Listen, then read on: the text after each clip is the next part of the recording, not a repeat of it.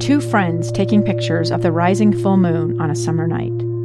Two teenage kids doing what teenage kids do. When a stranger with a gun and a death wish changed everything. It was violent, it was senseless, and I will never understand it, I will never accept it. I'm Amy Donaldson, and unfortunately, we're all too familiar with stories about how violence shatters lives. But what we rarely see is how they are rebuilt. In a new podcast, The Letter, we relive tragedy, but only so we can hear the rest of the story.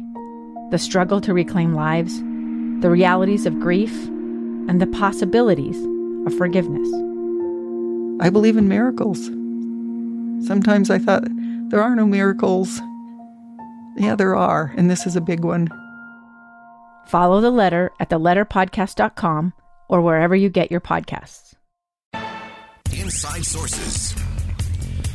Welcome back to Inside Sources here on KSL News Radio. It's great to be with you today. I am Boyd Matheson, and interesting, late last week, a report in ProPublica announced that the 25 wealthiest Americans don't pay income taxes, which, of course, just set the Twitterverse aflame with all kinds of cries for fairness and justice and all of those things. But as is usually the case, we need to think again, think a little deeper, go beyond the headline. And here to help us do that today is John Steele Gordon. John is a longtime business writer, contributor to Commentary Magazine blog, author of An Empire of Wealth. And John, we're looking at this just a little askew, I'm guessing. Yes. I mean, for one thing, the first thing to ask is, how did they get hold of those tax returns? Did somebody in the IRS commit a felony by giving it to them, leaking it? Or is there some security breach which puts us all at risk of our private information being out there? Oh. I mean, that's a question somebody should be trying to answer. Someone should ask that somewhere for sure, yeah. So what ProPublica did was it didn't show how much income tax these people paid. It compared the tax they paid with how much wealth was created in those 5 years, which is a very different thing. Yeah, it comes close to being a wealth tax, which people like Elizabeth Warren love, but which is everywhere it's been tried, it's been abandoned because it simply doesn't work because of all the unintended consequences of it. Yeah, like people simply decamping to another country. Right, and so let's look at that for just a second. Let's talk about that breakdown, because there is always the easy outcry of the rich aren't paying their fair share in taxes, but just walk us through a little bit in terms of just really clear difference between that tax in terms of income and then in terms of wealth, and why those need to be treated as such different things. Well, income is what you earn by working or by investing. Wealth creation, I mean, if you bought a stock at, say, $100 a share 10 years ago, and now it's at $25 a share, well, you have a capital gain in that, but you only get taxed on that when you realize it, when you sell the asset. Right. Because after all, the stock was $25 a share now, next year it might be $17. Correct. Yeah. And so that's why they don't tax capital gains until they are realized. And also, of course, capital gains are not indexed for inflation. So if you bought a house in 1960 and sell it today, you're going to get a much higher price. But of course, $1960 are worth a lot more than they are today. That's right. One of the examples that you used to kind of reframe things, you talked about Berkshire Hathaway, and of course, Warren Buffett is obviously the target of a lot of these conversations, as someone who has a lot of money, who invests a lot of money. And you really broke it down in terms of the tax that they actually paid in corporate income tax versus what Warren Buffett did. Right. I mean, Warren Buffett owns 1/3 of Berkshire Hathaway, and a couple of years ago, Berkshire Hathaway paid $6 billion in corporate income tax.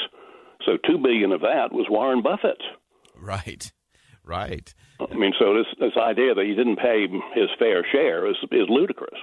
Right. And so let's talk about the consequences now, because, again, it's always easy to shout and incite the socialist push or the individual things there. But in terms of impact on the economy and on everybody else. What are some of the things that we should be worried about if we do go towards this kind of wealth tax? Well, I don't think we're going to get to a wealth tax. I wrote an article on the prospect of the wealth tax, and I pointed out that it's unconstitutional in 3 separate ways. I find it impossible the Supreme Court would go along with it. And so I don't think it's going to happen. I mean, it's basically a political talking point. Yeah. But we certainly need to reform the income tax, which is it's 73,000 pages long. It gets amended hundreds of times a year, and almost all of those amendments favor one or a few people.